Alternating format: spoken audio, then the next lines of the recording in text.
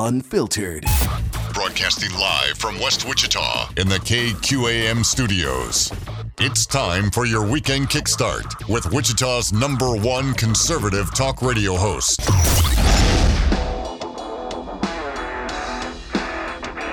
This is Kansas Talk with Andy Hoosier. Darn right it is. Hey, welcome into it. It is another Saturday morning, the day after St. Patrick's Day. Am I hungover? Are we recovering? Are we trying to survive here? What's going on? Yeah. Boy, we got a big show lined up for you today. We are doing legislative recap today. Ignasium. Bottom of the hour, Paul Waggoner, State Representative, District 104 in the Hutchinson area. He'll be joining us. We'll look forward to chatting with him. Have not talked with him yet for the legislative session of this year. Top of next hour, Rebecca Schmoe, State Representative from District number 59.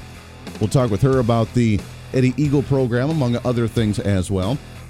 We have also a special interview wrapping up the program at the end of the day today, about 10:30, with an event coming to Wichita here in a couple weeks, Disney on Ice.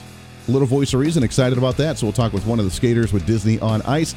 We got a heck of a lot to get to. We have Kansas Governor Laura Kelly officially vetoing a bill. Remember, the governor who said she's a non-veto governor. She doesn't like vetoing things, but yet has vetoed more things than any governor in like the last 30 years. So take that as you will. The latest one regarding the women's athletics bill. Oh my, the women's athletics bill with I think that one passed with a super majority from both sides. So it'll be interesting to see why she vetoed that and what's going to happen moving forward. So we'll have all that coming up for you. But right in studio with us right now, to kick it off right out of the gate from District number 94, State Representative Leo Delperdang. Leo, good morning, sir. Good morning, Andy. How are you doing? Good to have you back in again. And from District number 85, the man himself, Patrick Penn. What's up, brother? What's good, Andy? How you feeling, baby? Let's get it cooking. Let's go. Let it rock and roll. You guys kicking it off right out of the gate here. That was a big one. That was a long haul. We talked with Renee Erickson last week regarding the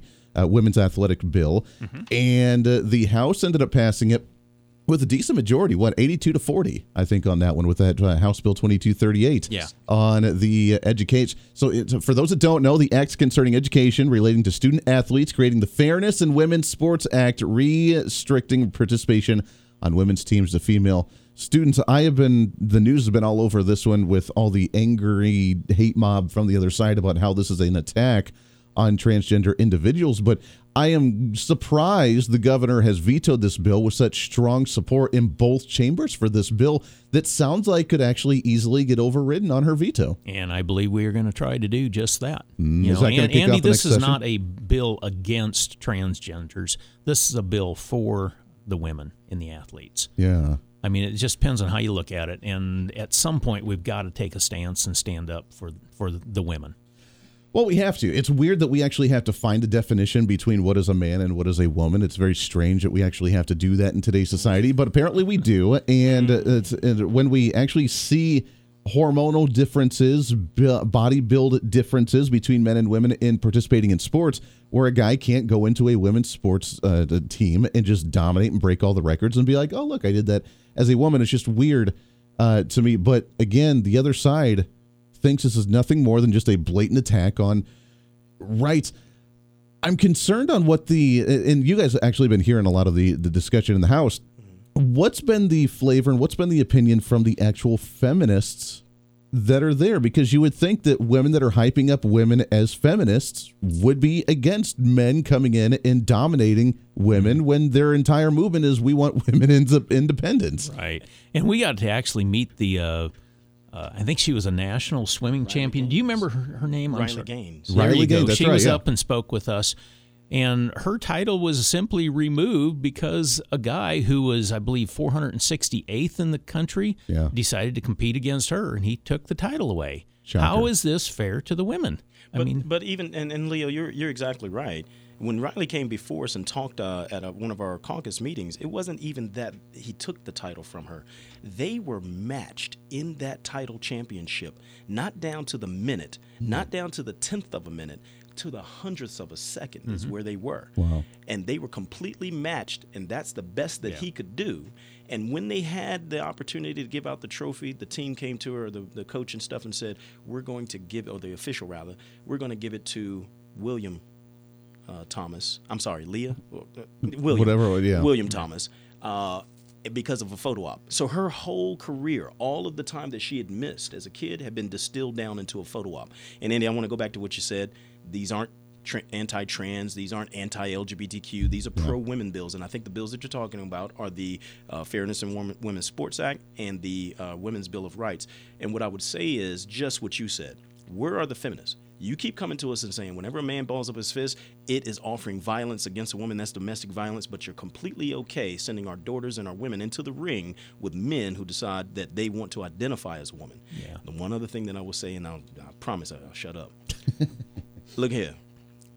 I entered the middle class through the military. Many black folks do. Another way that they enter the middle class is through athletic prowess. Sure. You ever heard of somebody named Venus Williams? Yeah. How about another black woman named Serena Williams? Sure. You ever heard of any of those young ladies on the Olympic team doing the gymnastics? Exactly. So here's the problem that we have. Laura Kelly, who made a campaign promise to stay in the middle of the road, is willing to disadvantage and destroy black people's access to the middle class through athletics because those scholarships and those opportunities are going to be taken away by biological men to the detriment of black women. It's weird. So you guys made national news with these topics, with the gender bill and with this one, obviously, with the athletics bill, and the mainstream media obviously going after you guys pretty harshly. But we would not be the first state to actually pass this if you guys are able to override the governor's veto, would we? I mean, you'd be in line with a lot of other states that are actually pushing this type of legislation. Right. Where there is other states that are also pushing it. Something that really jumps out at me, if I can, just the first sentence of the bill brief on this, it establishes the Women's Bill of Rights and provides a meaning of biological sex for purposes of statutory construction. Why do we need legislation to do this?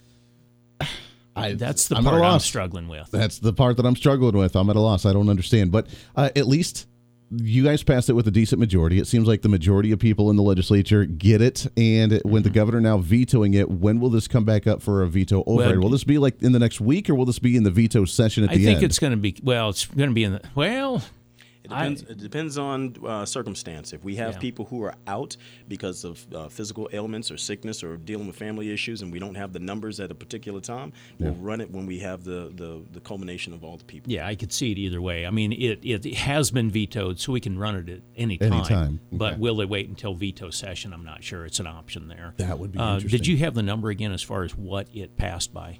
In the House, according to the legislative website, HB 2238 passed 82-40 in the House. 82. And if I remember correctly, there were at least 2 Republicans who were out that day for excused absences. We knew where they were, and it was cool. But so there is 2 or 3 votes that could play into this, and if that's the case, we will have a veto override.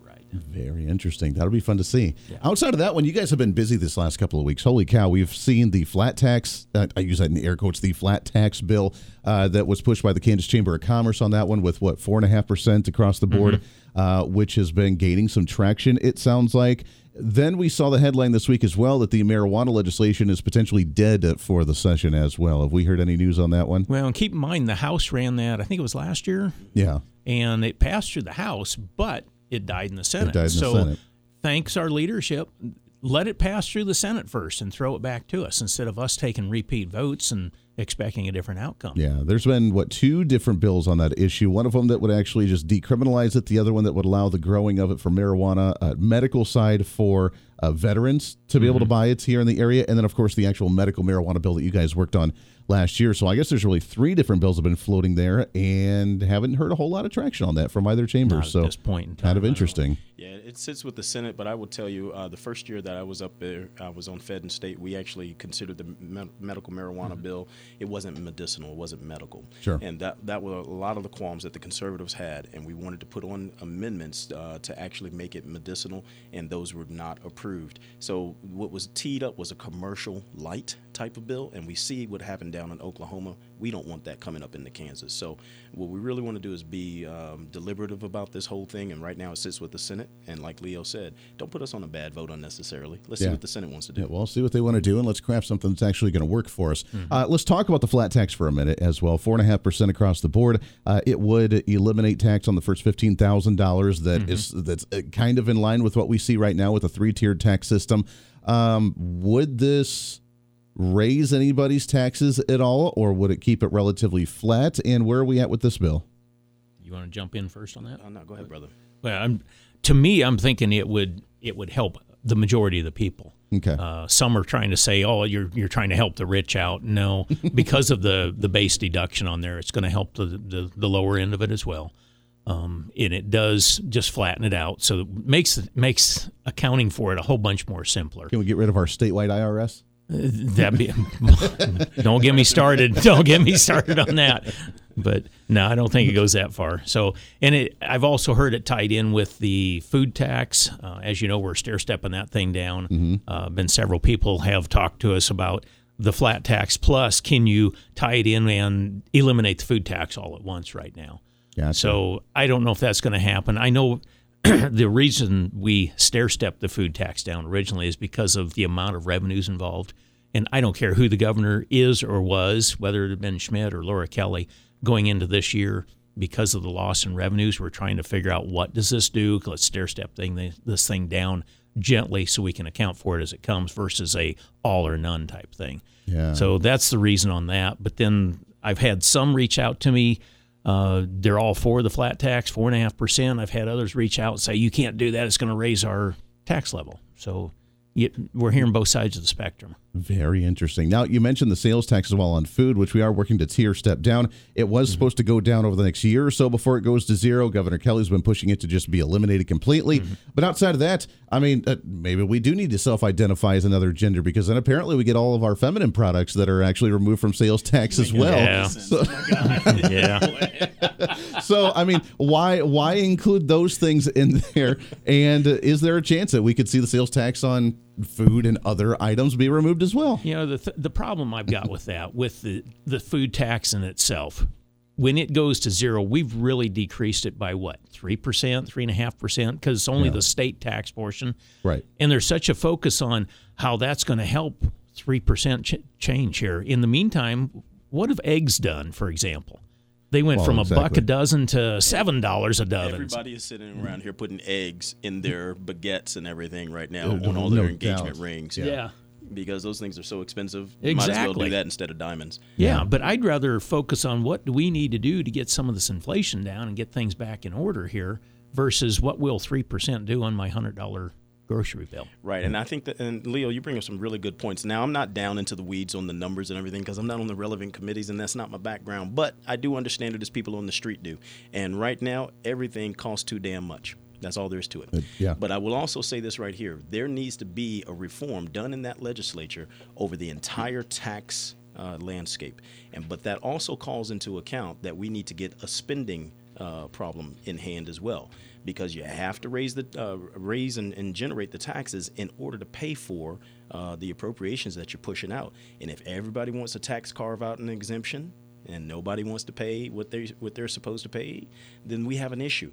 And what I found is if there is no there would be no interest up there at all if it weren't for self-interest. We have a lot of folk who say, yeah, we're hardcore Republican or conservative, limited government. Until it comes to their doorstep, then they don't want to play ball.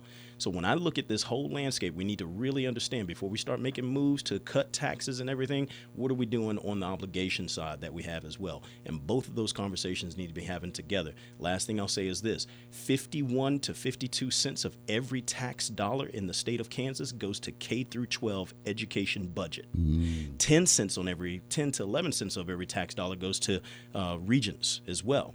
So for all the taxes that are accumulated, that's 62 cents on every dollar going out to education. And what is the ROI? What return on investment are you getting? You have the school telling us, the Department of Education saying that we are graduating kids at 88, 89% graduation rate, slapping that bumper sticker on their behind, but the kids can't read the bumper sticker. So what I need people to do is reach out to their doggone elected officials, both in the Senate and the House, and help them and encourage them to vote for school choice and make sure that if the governor vetoes that we maintain the override on school choice. It's another big one. I'm glad you mentioned that. I want to do that when we come back here from the break because, you guys did pass it, but it was a slim margin. So if the governor does veto that one, again, being the non-veto governor that she says that she is, working across the aisle, trying to do the middle of the road thing, if she does veto that one, the question is, are we going to be able to override her veto on that issue? I think what we need to do, though, because both of you just mentioned everything's so damn expensive, especially with eggs, we need to bring that the rent is too damn high guy into Kansas. From New York. From New York. That Jimmy McMillan. We just need to bring him. The rent is too damn high, and no matter what, that's the one issue. What's wrong? The rent's too damn high. I don't know. He might challenge you for that facial hair award. Have to work on that one. That's right. Let's take a break here. State Representatives Leo Delperdang, Patrick Penn here in studio with us. We got a lot of reps coming on the program today as we get an update on what's really going on in Topeka because, the mainstream media, I don't know how much you can trust them with what's really going on. So we'll break it all down for you right here on the show. If you want to call in any comments or questions, you can at 316-721-8255. 316-721-TALK here on the Maximum Outdoor Equipment Hotlines. I know yesterday was St. Patrick's Day, but we're going to be using the St. Patty's Day bumps all throughout the day today because why the hell not? We do whatever the hell we want to on this program. 22 minutes past the hour. Stay right here.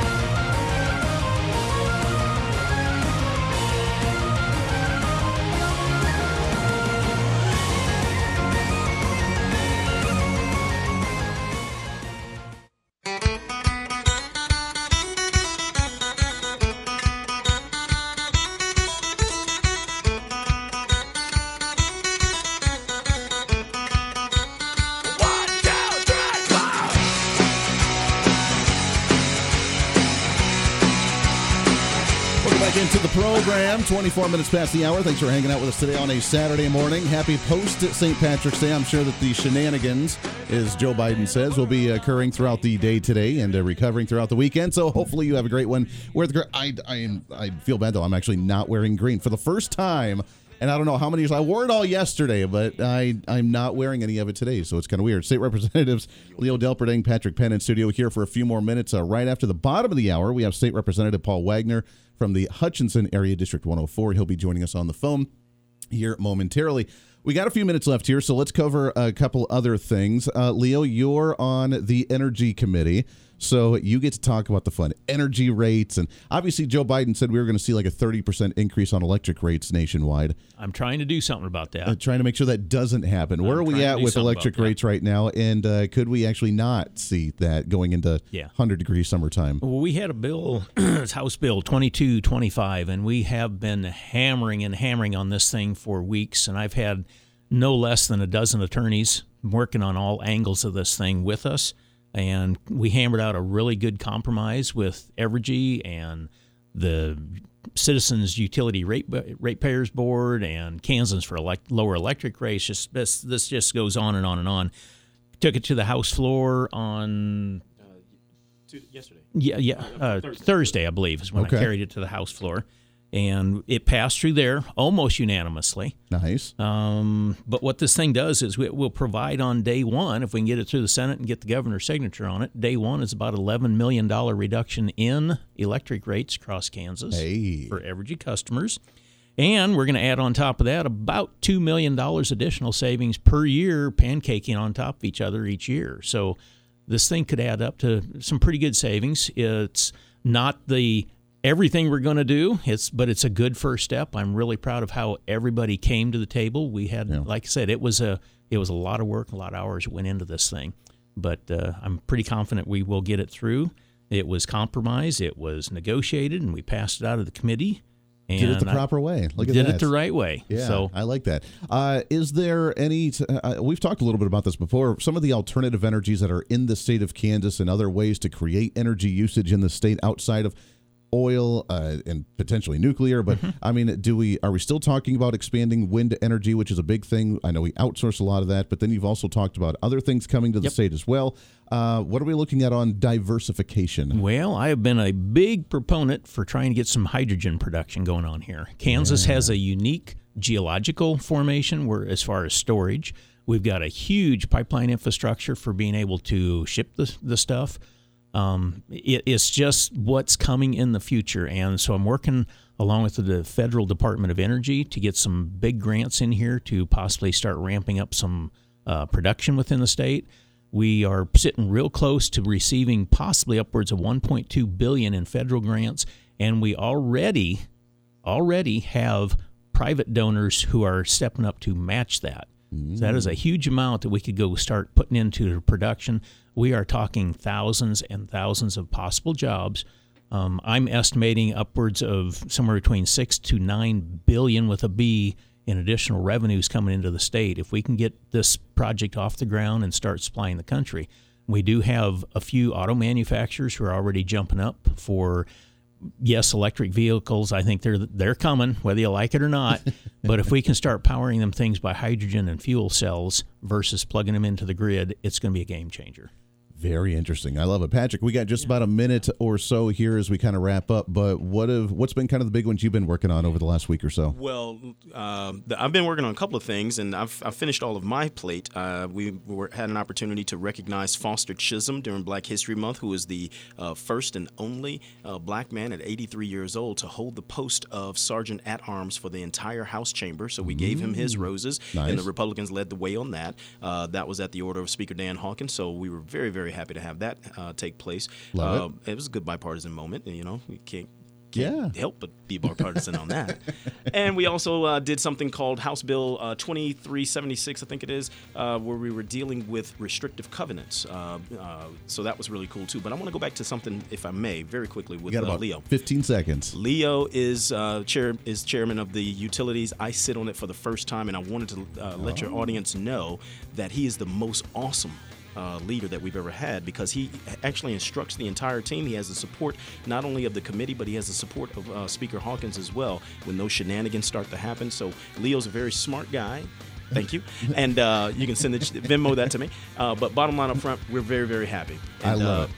I love it. Man, Let's get that you guys energy killing it. Getting some good energy going. Leo, Patrick, always good to talk to you guys, my friends. Got to take a break. Paul Waggoner right around the corner here on KQAM.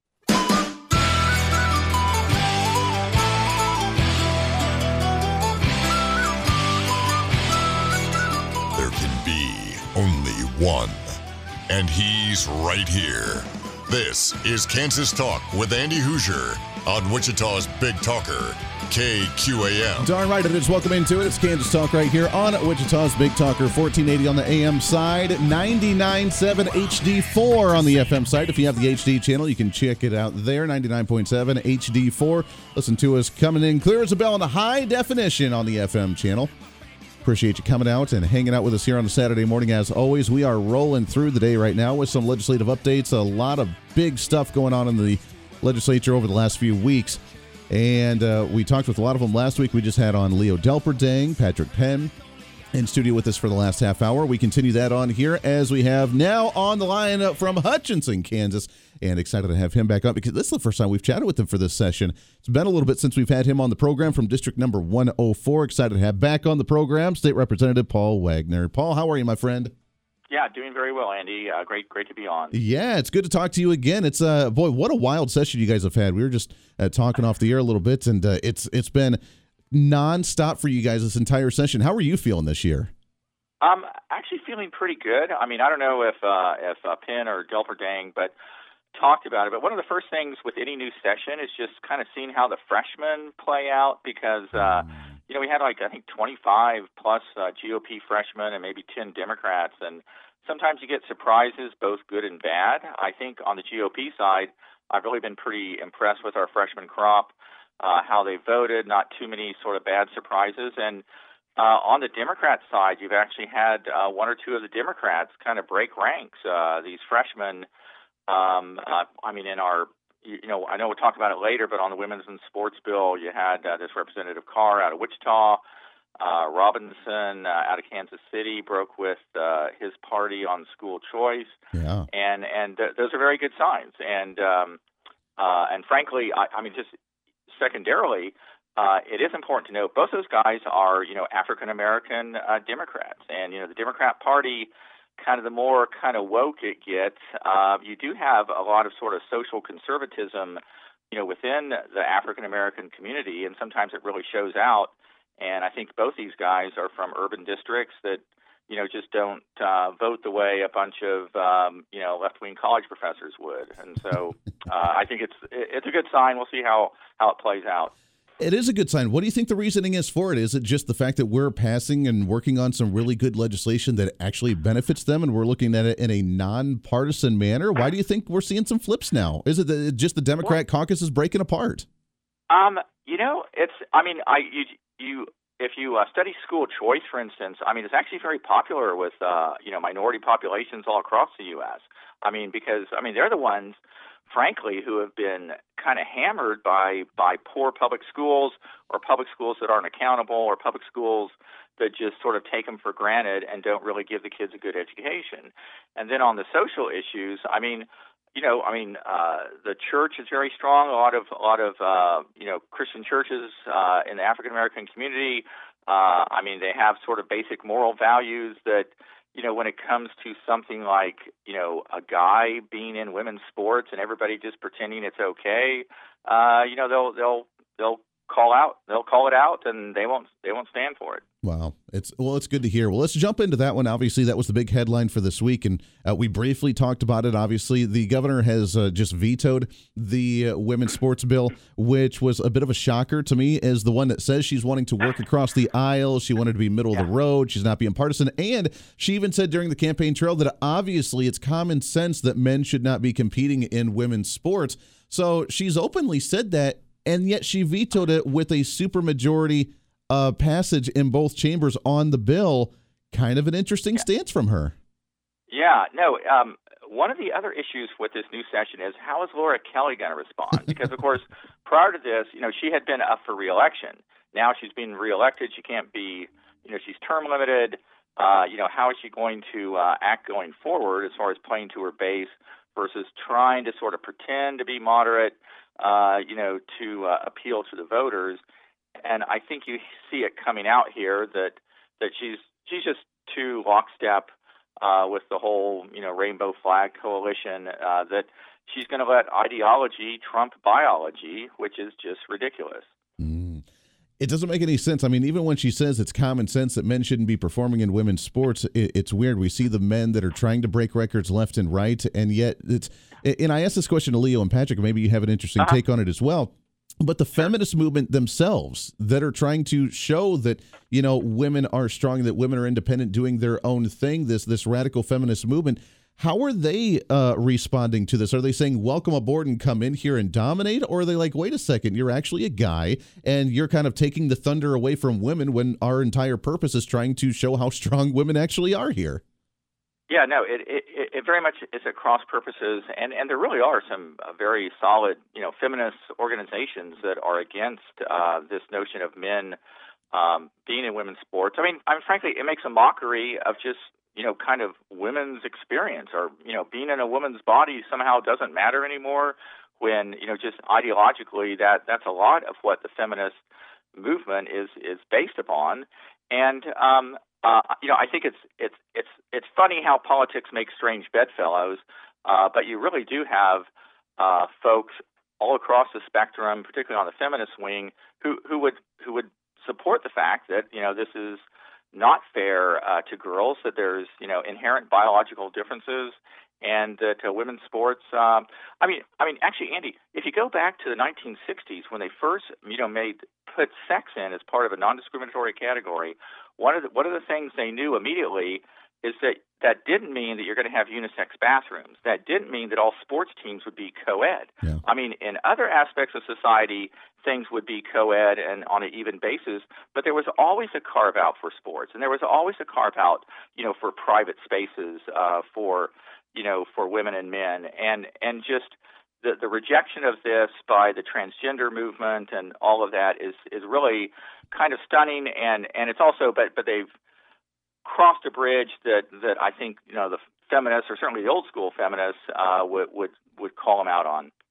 Yeah, it's very strange. We're talking with State Representative Paul Waggoner. It's a strange world we live in today's times, the fact that we actually have to go down this road and have that conversation. Let's shift gears a little bit, and I know you're on the one of the committees with child welfare and foster care, and something that the governor has done, which I actually think that is a good idea. I think that it's kind of weird, again, that we have to go down the road and that she's investing money in this, but I guess it's about time that we've started focusing on this, is that she's sunk in money trying to focus on the family unit and trying to focus on needing the family unit so that way we don't need to have more kids in the child welfare program, the foster care system, because I know for years the system's been broken. We've had kids missing. We've had kids sleeping on couches in the office. We've had a lot of issues in that system. And finally, we're saying let's actually focus on the family unit to make that better to where we don't need as many kids in this system. Where are we at with this, and do you agree with that move? Well, there was a bill we passed, came through about 2-3 years ago, called the Family First Act, which basically the gist of it was trying to keep kids who were kind of in danger. I mean, the family was sort of shaky, and it looked like perhaps the kids would be in foster care, to come alongside them and try and reinforce the family unit and kind of keep it together and functioning well, rather than just yanking the kids out and sending them to foster care. You have seen the fact in Kansas, our numbers have dropped from about 7,400 kids in foster care. I think we're down to like 6,500 or somewhere in the low 6,000s. I mean, I think the Family First Act has been helpful.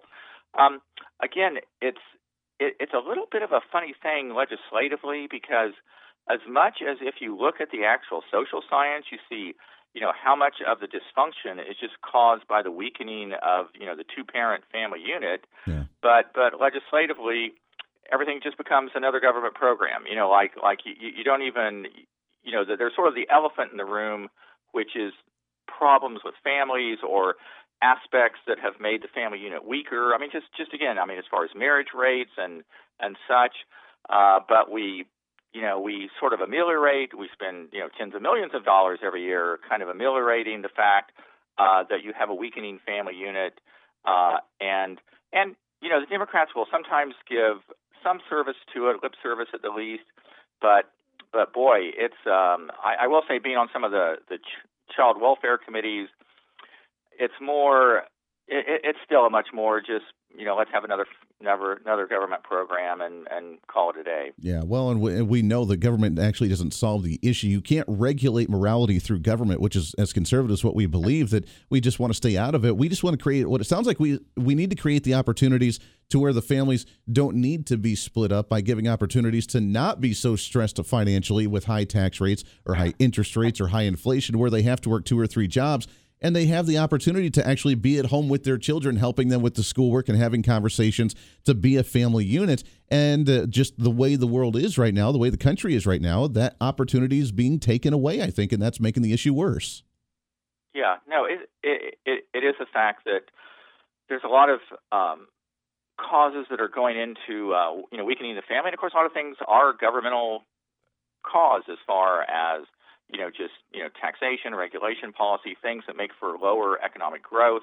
I mean, you compare, if you ever look at the metrics by county, in my district, I have part of McPherson County now. I mean, McPherson County, you have a much sort of stronger family units. I mean, the percent of children who are born out of wedlock is like half of what it is in Reno County or Sedgwick County. And you see a ton of just social metrics for McPherson County that are very strong and very high, just basically because they still have those intact family units. It's not everybody, but it's just so much more the norm. And you do see the benefit to just how kids, crime rate, the whole social fabric. Yeah, amen to that. I know you also focus on a lot of the welfare reforms here in the state as well. We're seeing the news nationally come down that now individuals are going to have to start qualifying again for their Medicaid expansion or for their WIC or for their SNAP programs at the federal level. And the media has had a heyday with this, that everybody's going to be dying in the streets and that we're never going to have all these resources anymore. Where are we at with that process, and are we actually needing that continued expansion of some of these programs in the state? Yeah, the Welfare Reform Committee, it's headed by Francis Awerkamp, who's really a great rep out of St. Mary's. We've had some very good hearings, but I will say the bills that we've had come forth so far, have been just sort of minor changes. And you'd be amazed by the blowback you get from, all the people coming to testify against it, that you can't require child support for, cooperation with child support, that you can't require work requirements or having even work training, something that is required for people from age 18 to 49.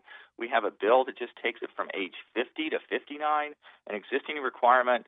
And man, you would think that we're pushing people over the cliff or something with that by simply requiring people to go out and look for a job. It's not like there's any jobs waiting for people out there anymore. And so it's, but the welfare reform, I'm glad that we have it. It's a new committee.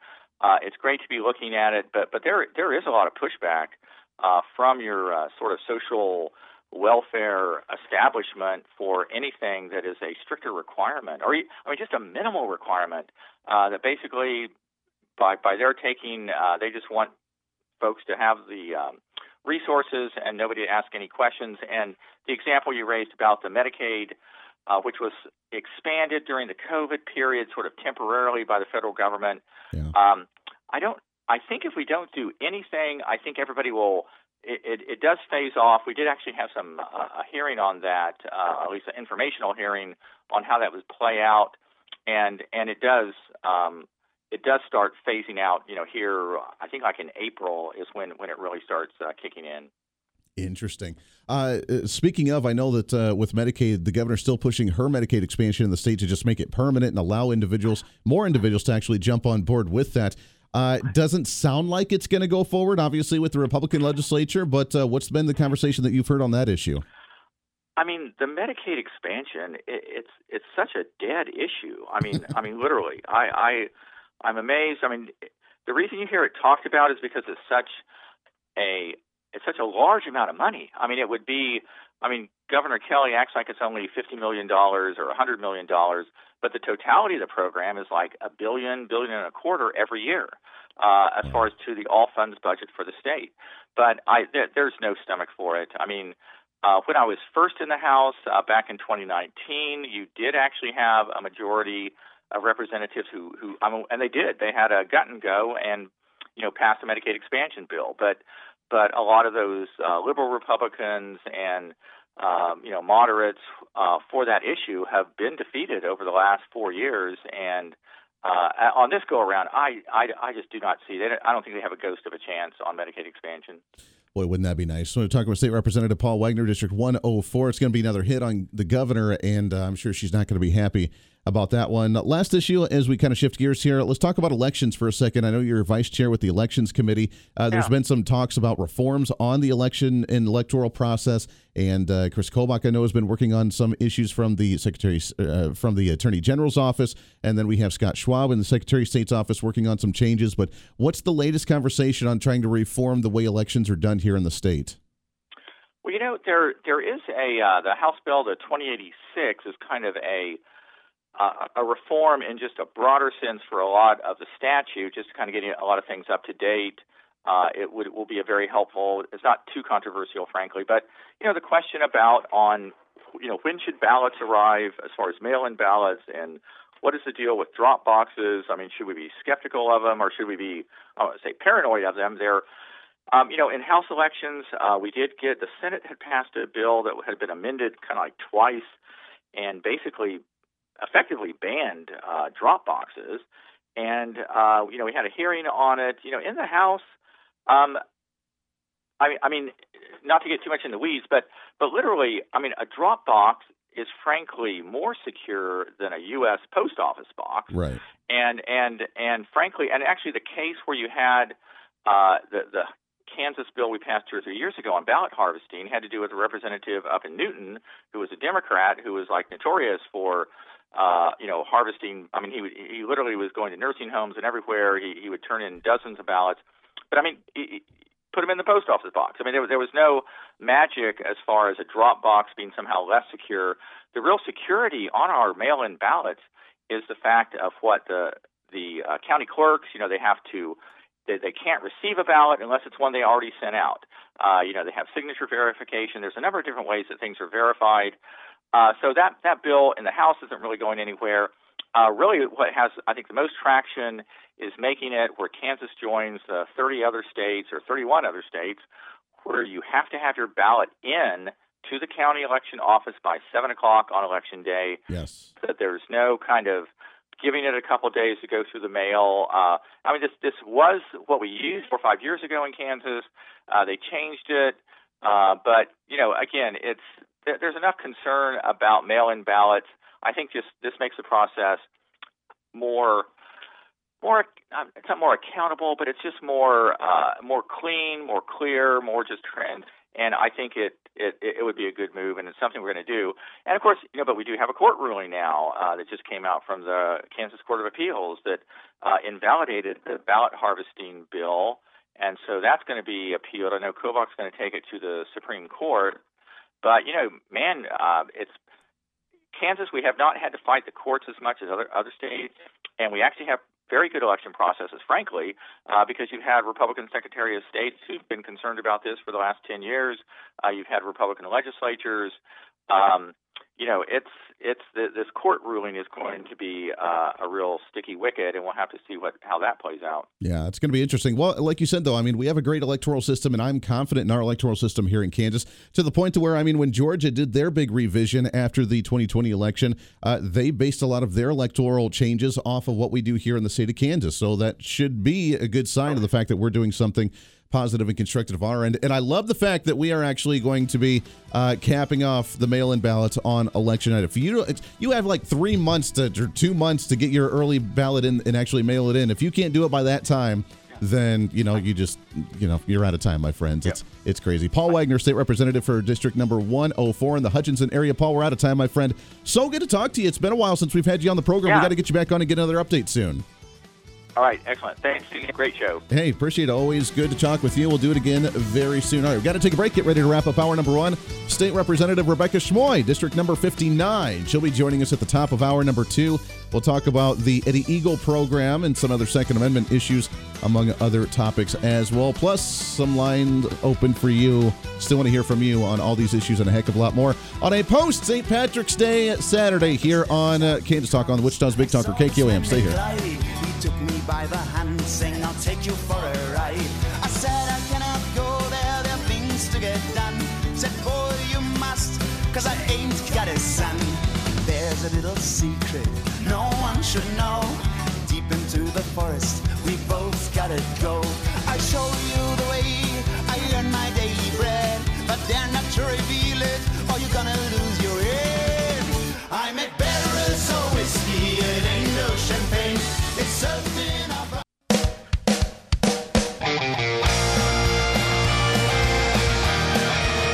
Welcome back into the program. Holy cow, hour number 1 all wrapped up and done already. Covered so much ground already.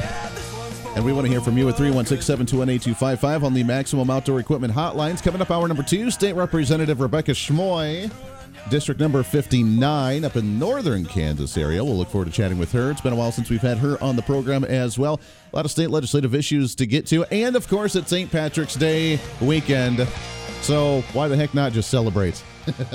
And no, by the way, to clarify, I did not go crazy last night. I went home and I enjoyed my corned beef and cabbage because that's what Mrs. Voice of Reason does every year, and it's fantastic and absolutely wonderful, and it's the greatest thing that I could eat that all year long. But we got to enjoy that a little bit, and then we watched some family movies. No craziness. Maybe today. We'll have to see. I'm not quite sure.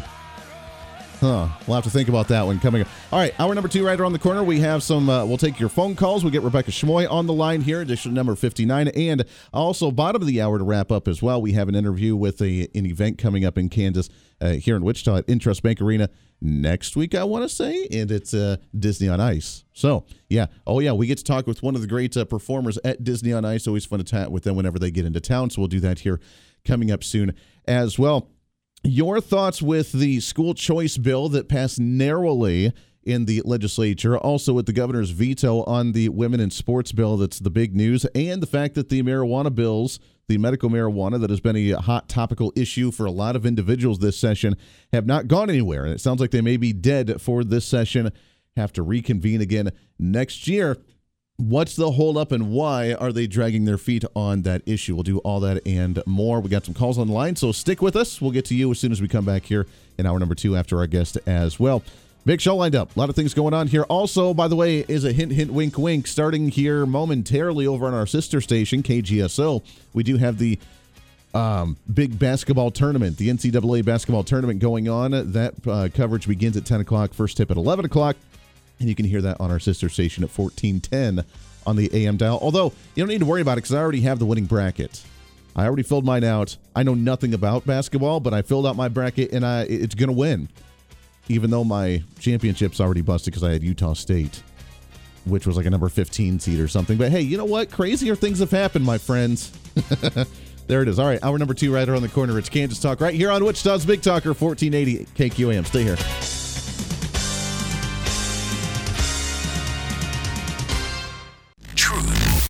Unfiltered.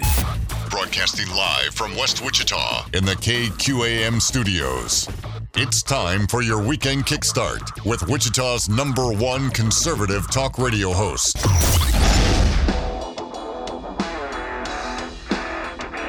This is Kansas Talk with Andy Hoosier. Holy cow, hour number 1 all wrapped up. Hour number 2 ready to rock and roll for a Saturday morning. Good Saturday. Thanks for hanging out with us today. Always a pleasure to have you along for the ride, trying to wake you up, get you moving for the weekend like we do every single weekend right here on Kansas Talk. Wichita's Big Talker, 1480 on the AM dial, also 99.7 HD4. If you have that HD channel, you can listen to us there at 99.7 HD4 in the high definition, high quality FM frequencies. Welcome in 316-721-8255, 316-721-TALK on the Maximum Outdoor Equipment hotlines. If you'd like to call in, we'd like to hear your thoughts momentarily. Although I think one of my phone lines just went down, so it may be hopefully back up momentarily. Hang tight. If not, we'll only roll with a couple lines here. Not a big deal.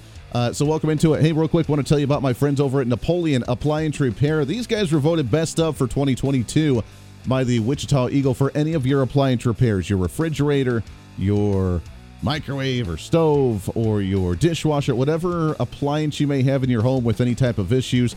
Make sure to check them out. Napoleon Appliance Repair, LLC. You can find them on Facebook at Napoleon Appliance Repair, LLC. On Facebook, also give them a call at 316-409-1525. Highly recommend, as they are rocking it with years of experience. They know how to work on some of the old school stuff along with the new technology, computer chipped things. Makes me a little nervous thinking about that when your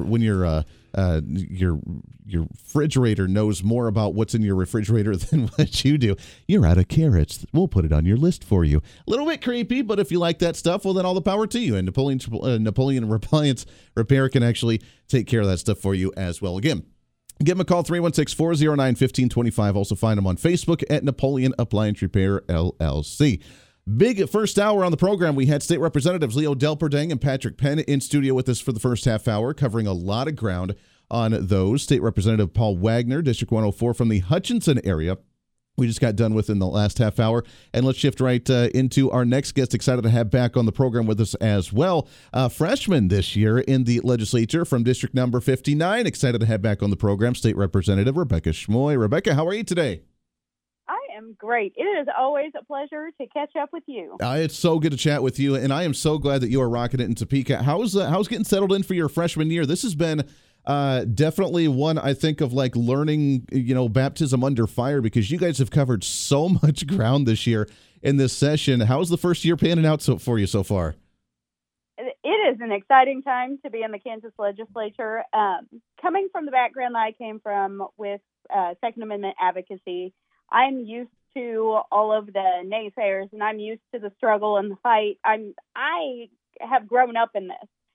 However, being on this side of things, actually serving as the House representative for my district and kind of being in the thick of it with everything and not just Second Amendment or liberty-focused things, there is a learning curve involved, and I'm just so grateful that I have so many amazing support system people, whether they're here at home supporting me or whether they are fellow legislators supporting me and showing me the ropes, or whether it's friends like you that I've made along the way.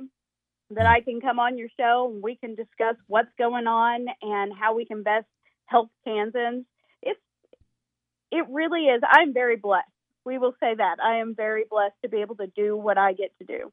It definitely does bring another perspective when you're, like you said, kind of behind the scenes, so to speak, to see what's happening behind enemy lines. We were talking off the air a bit about, obviously the politician and always wanting to, overthrow the politician, trying to change the politician from within. Seeing it from that side, has it brought a different perspective on how some of this legislation is actually being crafted and the debate that goes on within the chambers? It absolutely does.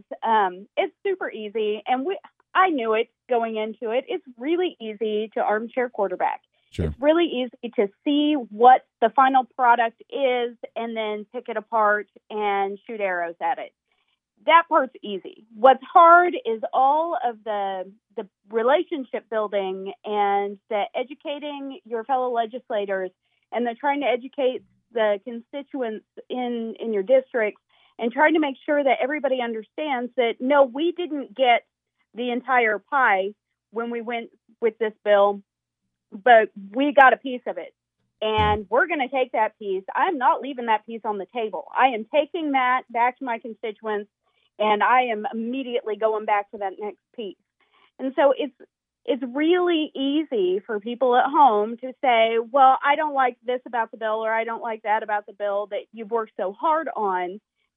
It's much harder to be right there in the middle of it and have to do the negotiation and have to say, all right, what can we get past? Because if we can get this passed with this language, then let's do that, and then let's continue the conversation. Let's continue to work on it. Yeah, amen to that. Thankfully, I already knew that from how we've struggled with regaining our Second Amendment, our gun rights.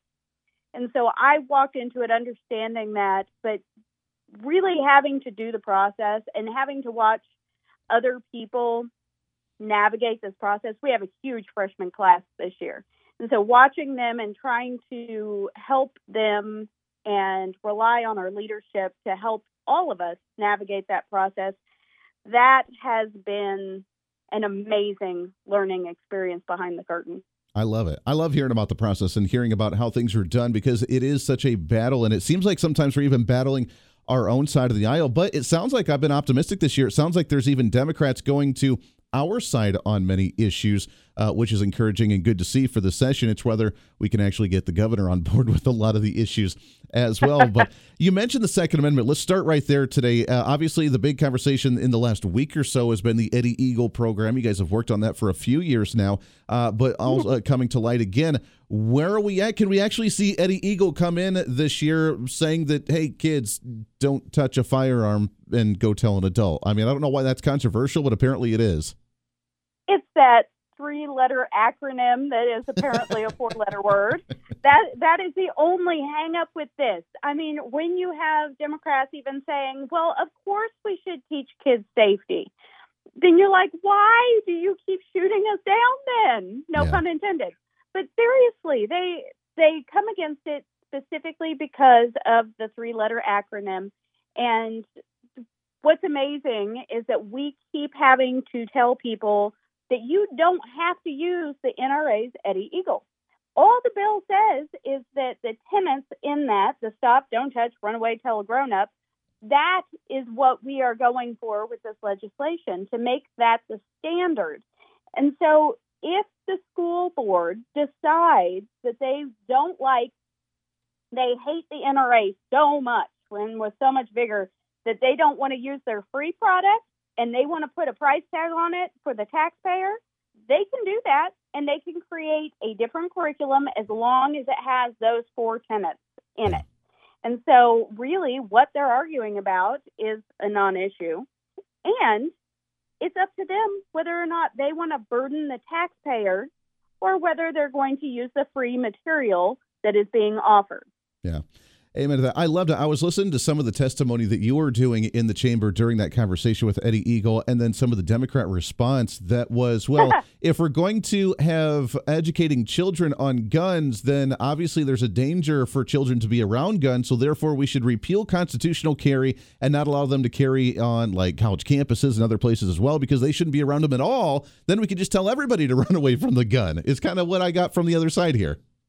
Oh, my goodness. Not only that when they were actually working the bill just a couple days ago, one of the representatives decided to go on a soapbox spiel about, how dangerous guns are and all of this stuff, actually proving our point for us that, listen, if you think that guns are dangerous, if you are afraid of these firearms, you should want kids to stop, don't touch, run away, and tell a grown-up. Yeah. The fact that you're arguing about it and voting against it means that you don't actually believe that they're as scary as you keep trying to tell people that they are. And so it is an ongoing, everybody has an opinion. And quite frankly, you don't have to respect someone else's opinion. If it's garbage, it's garbage. What you do have to respect is their right to share that opinion. You get to have it. You get to say it out loud. The rest of us can all sit back and go, you're proving our point for us. Yeah. You might want to stop talking now. It's very sad. You're right. They prove their own points on why we need this type of legislation. At the same time, I'm getting concerned because we see videos of other countries where they're teaching their children about them. They have mandatory time in the military, or they teach them. I mean, we have the videos of like Russian kids, blindfolded, being able to dismantle a firearm and put it back together. Or here in America, in many places, we have kids calling 911 because they heard a balloon pop and thought that it was a firearm going off, and they're so scared of a firearm there. We have a ways to go to educate children to decide whether they want to use firearms or not, but at least educate them so that way they're not fearful of them, which is kind of where we're at in many scenarios right now, isn't it? Oh, absolutely. The fear thing, we've been talking about that for years. Fear is not helpful. Ignorance in this area is not helpful. What we have to do as a society, whether you own guns, whether you like guns or not, what we have to do is change it from a discussion of fear into a discussion of respect. This is what these tools are designed to do. This is how these tools operate. This is how to be safe with these tools. Respect the tool, respect life, and respect your rights.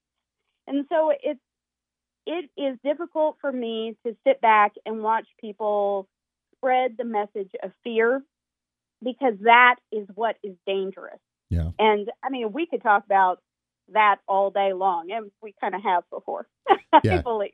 No, it's a great conversation to have. Outside of Eddie Eagle, has there been other conversation regarding other types of Second Amendment legislation this year, or has that topic been relatively quiet this year? Well, it's been somewhat quiet, but it's never fully quiet. This is Kansas. And so we actually have a bill that Chris Kobach spent a lot of time discussing on the campaign trail, and I was happy to be able to present it to our Penn state on the House side. J.R. Clace has it on the Senate side, and it's a bill that will get rid of the $100 that when you apply for your concealed carry permit, that you have to write that check out to the Attorney General's office. So that you have to pay them to exercise a right. And the thing that I say all the time, and I've been saying for years, is having to pay to exercise a right is always wrong. Yeah. And so we did see that in Penn State, and it just got worked just a few days ago. So it will be, I guess it's below the line now. And whenever that does come up above the line, when we actually get to talk about that on the floor of the House, I will be sending out information to people if they want to come in support of getting rid of that concealed carry fee. Sure. Now, the left has constantly, forever, been all about, we want more background checks, we want more training, we want to be in your business, we want to know that you're carrying. Well, now they're arguing that they don't like this getting rid of the $100, the tax that we have put on being able to exercise our right. They don't like that. However, what they're missing is that will free up more low-income people to be able to afford to get that background check and go through the training and let them be in their business and get the fingerprints and all of that. And so it's almost like they just don't want low-income people to apply for their concealed carry license. Funny how that works. Right? And so it has been a really interesting dynamic when we're saying, no, we want more people to go through this process, which typically that goes against what I believe, which I believe in constitutional carry, and you should be able to carry because it's your right to carry. The Second Amendment outlines it, but that right comes from God. And so for me to be on the other side of it saying, no, let's let more people have access to running a background check and things like that seems to be against what I would normally say. But there are still a lot of good reasons to have your concealed carry license, like state reciprocity and things like that. Sure. And so now that they're having to fight against what they actually believe, what they've been pushing for all of this time, it's almost comical to watch. Yeah, it's hilarious to watch. Rebecca, we got just a couple minutes as we kind of wrap up here. But as you mentioned with that one, now that we see the executive order coming out from the Biden administration regarding universal background checks and then pushing on trying to control through, not through Congress, but through the executive orders and through the executive administration, is there conversation now in the state to try and create some type of protections or block that in any way, shape, or form here in Kansas? There is always that conversation going on under the surface. We have never stopped talking about how to keep the federal government out of Kansans' business. Yeah. And so we are actually looking, and we have been working on the wording for SAPA, the Second Amendment Protection Act, that would be similar to the one in Missouri. Now, the one in Missouri just got shot down by a federal judge, just somebody bent on that they don't like rights.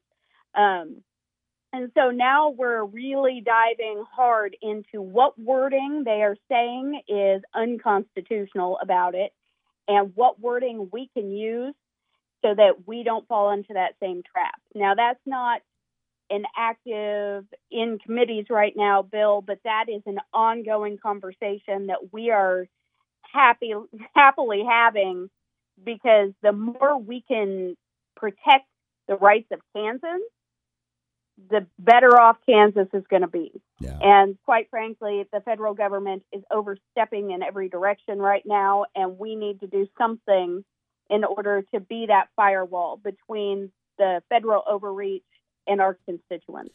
Man, I love it. Yeah, working on that blockade, trying to build up that wall a little bit. There's so much more I want to talk to you about. As State Representative Rebecca Schmoe from District Number 59. Real quick, in about 45 seconds or so, I know you're on the K-12 Education Budget Committee. The big news, obviously, this week also came out regarding the school choice bill, where we can actually have maybe a savings account to go to different schools and have the choice for different educational opportunities for us.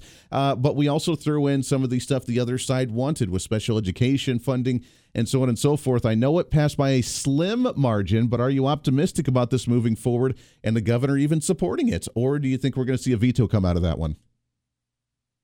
I think she's probably, knowing the game, I think she's probably watching the numbers and deciding whether or not she wants to be on record vetoing teacher pay increases and special education funding.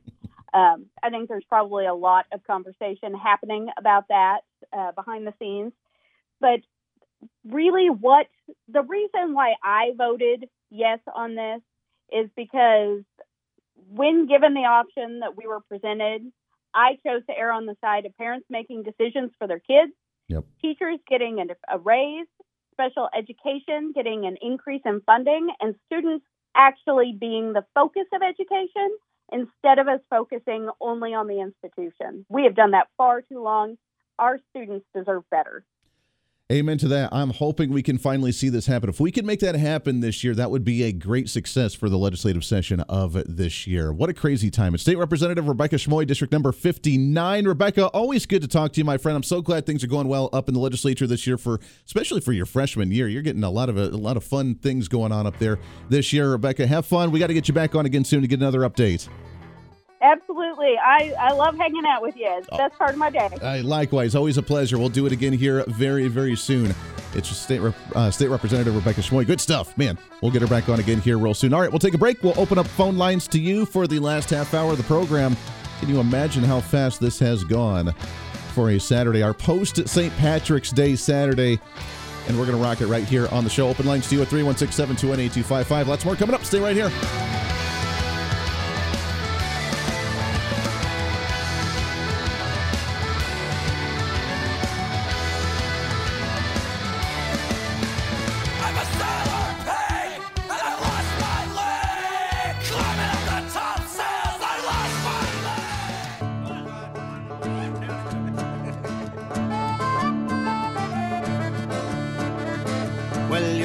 Through a city street, you could be in Peru, and you hear a distant calling, and you know it's meant for you.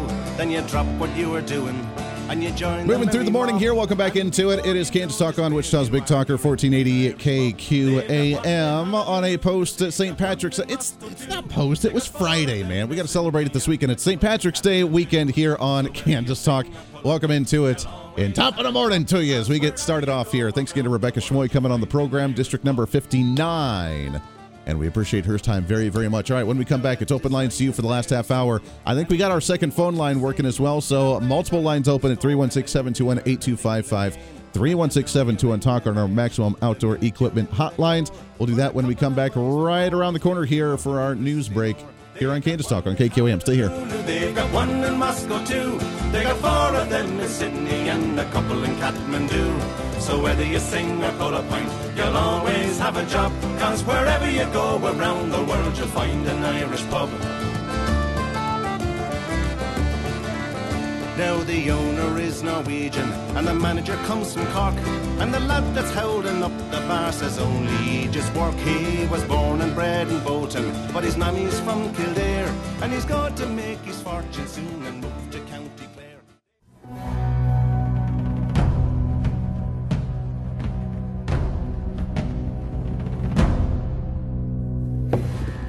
You're listening to Kansas Talk with Andy Hoosier.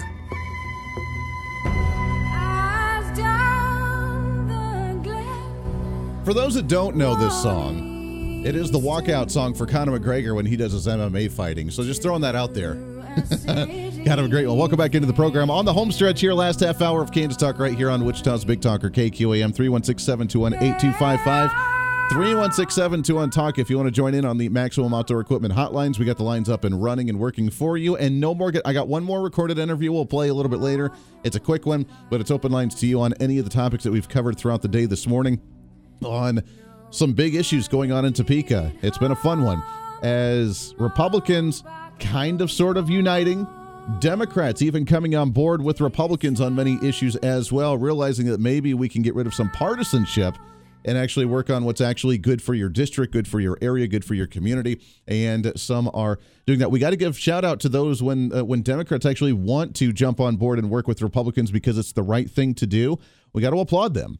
We got to praise them. We can't just be like, oh, you're still a Democrat, so thanks, but no thanks, and move on. We have to applaud them and give them the shout outs. Marvin Robinson, District Number 35 in the Kansas City area, a big-time Democrat, all about the school choice. All about the school choice bill, and flipped over. And as we saw, 4, 5, 6, 12, whatever it was, Republicans vote against it because the apparently teachers' unions have a strong arm on them, or they're being bought and paid for by Governor Kelly, or whatever the case may be on why Republicans are not supporting that bill. And we saw a very narrow margin of that bill actually pass the House of Representatives. One Democrat, Marvin Robinson, actually passing that one and supporting it, and hearing behind the scenes kind of the brutal attack of the other side, especially for being a minority individual. Man, you would think that if Republicans would be doing that, they would be called the biggest racists out there. I know it. How dare you want to walk away from the plantation? But that's the way the Democrats are. So they've been putting a lot of pressure on him, but he stood his ground at realizing the opportunity and what's great for the school choice bill. Marvin Robinson, a hat tip to you, my friend, District Number 35, Democrats, for supporting that school choice bill. So we have one Republican that's actually working with us. The other side, however, Kansas Governor Laura Kelly, not quite sure why she chose to veto the transgender athletes bill, the women's sports bill, when she openly said during the campaign trail, of course, it's common sense that guys shouldn't be competing in women's sports. Why in the world would we think otherwise? So we put a bill out there saying that that's what needs to happen. No. It's an attack on transgender communities.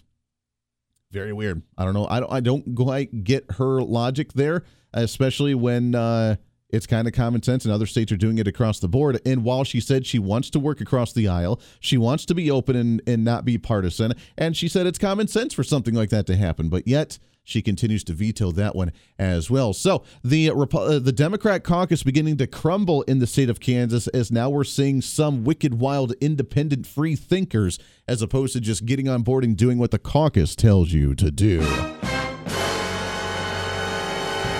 That's the way we roll, baby. Let's go to the phones here, shall we? Line number 1. Good morning. Who's this?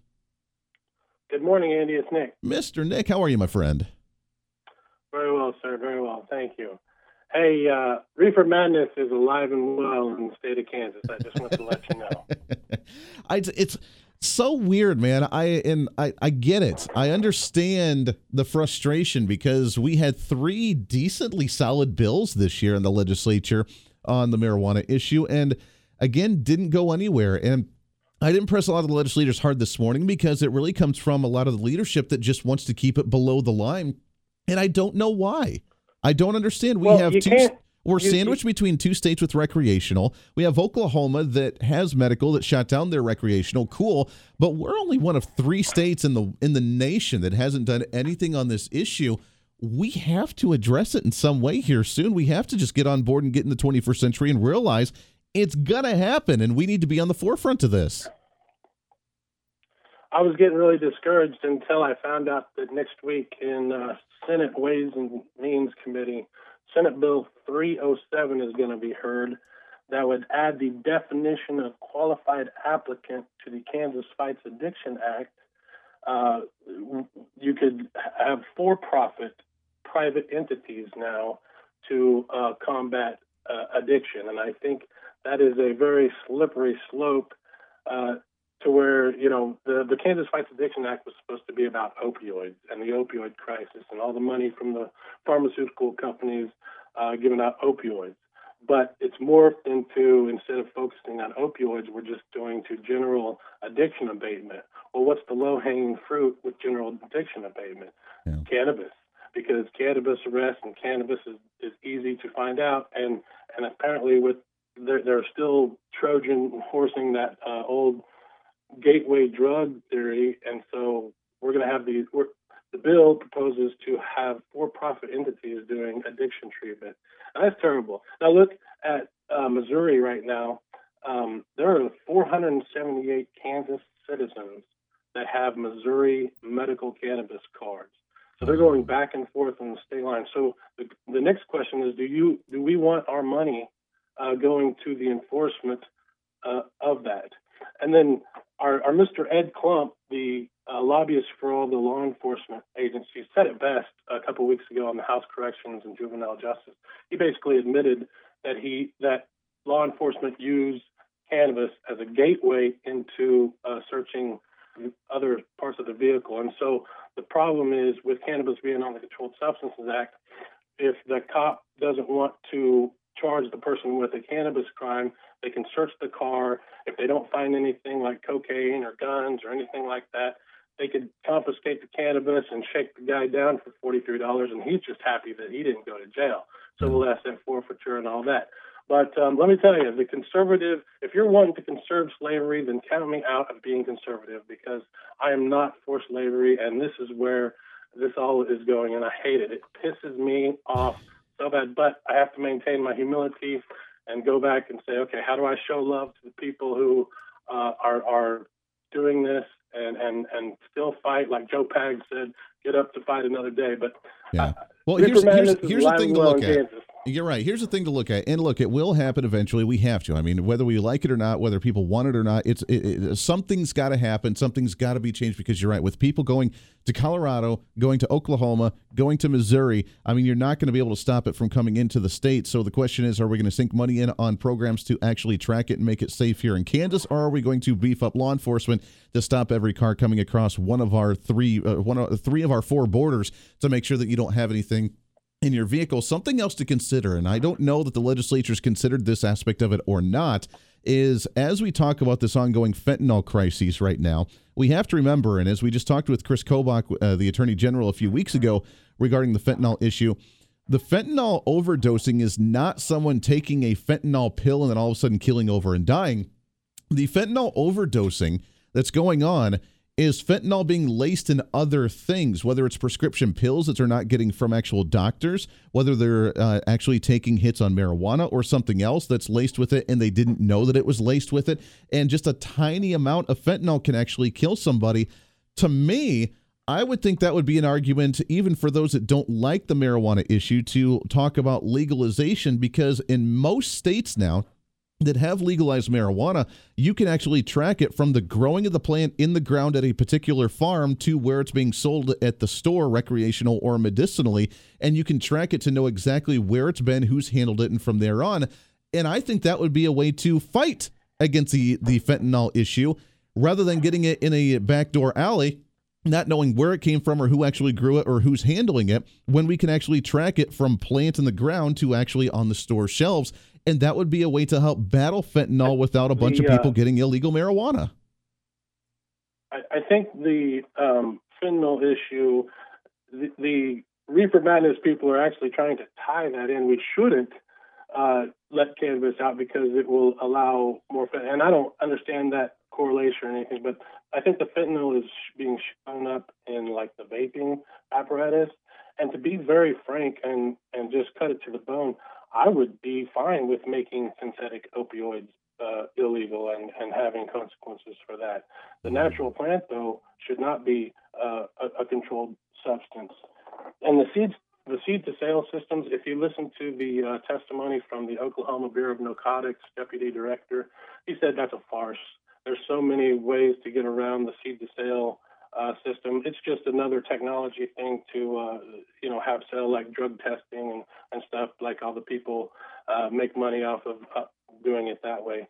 But this is, 5 years ago I watched, or however long it was, I watched a crop of conservative senators get out of the legislature because their conservative was a little skewed. And I think there's good parts of conservative, but then there's also bad parts of conservative, which this is one of them. And I don't think this is actually conservative, but all these people have been taken out, and I'm just worried that we're going to have another crop of conservatives that are taken out in this next election. I don't know. I don't have all the answers, but I do know that cannabis prohibition is wrong, and I guess I'll just keep on fighting.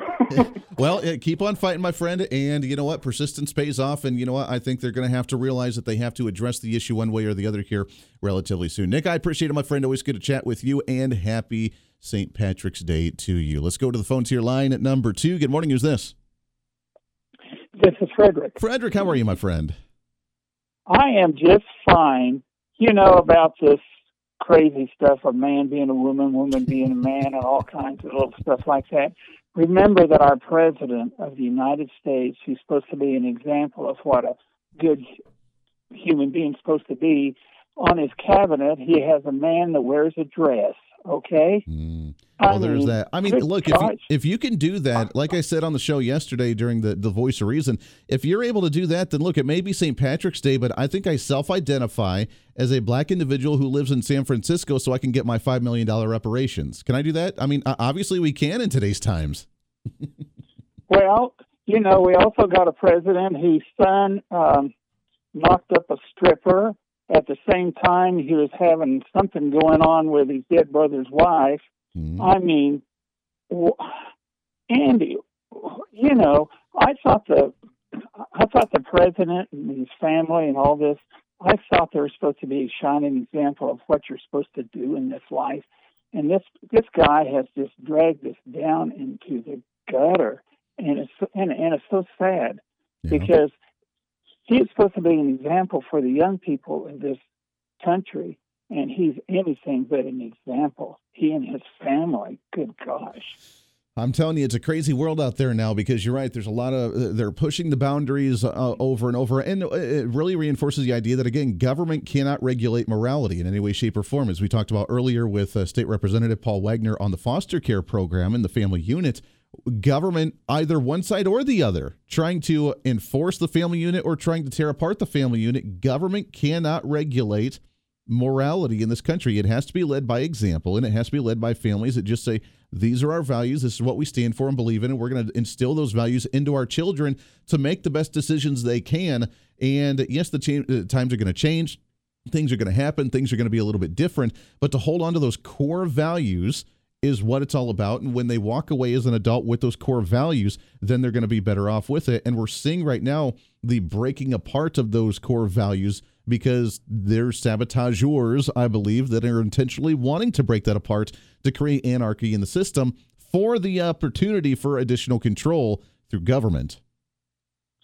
Andy, whatever happened to several years ago when the Women's March to have more women's rights and they wanted to be in the Marine Corps, they wanted to do this and do that, then all of a sudden you have a woman that's the governor of our state that wants to have some guy that's supposedly be a woman be in sports now. I mean, Andy, this whole world is so screwed up. Yeah, well, I want to go back. I want to go back to 1950s. Okay. Right. I want to go back further than that. I want to go back to the times to where you just live out in the middle of nowhere and just survive on your own. I want to go back about 1,000 years ago is where I want to go and just say to hell with everything. But you're right. I mean, the feminist movement, and again, that's why I'm curious about where the feminists stand on this. I mean, the movie G.I. Jane, for example, was a great movie. And you know what? If some women want to get into the military and because they have toughness, look, there are MMA women fighters that would kick my butt, and I don't want anything to do with them. And there are a lot of very strong women out there. All the power to you, my friend. Power to the women. Go at it and do your thing. But they worked hard to get to that point. And then all of a sudden, the same organization, the Democrat Party, the socialist movement, that hyped them up and said, yeah, you know what, women power, all the power for them. They're now the ones saying, well, you know what, all the power to you, but now men are going to come in and pretend to be like you and then just dominate everything that you work so hard to create, and we're just going to take it away from you. That's kind of counterproductive to the whole feminist movement. Andy, dear old Bill Clinton.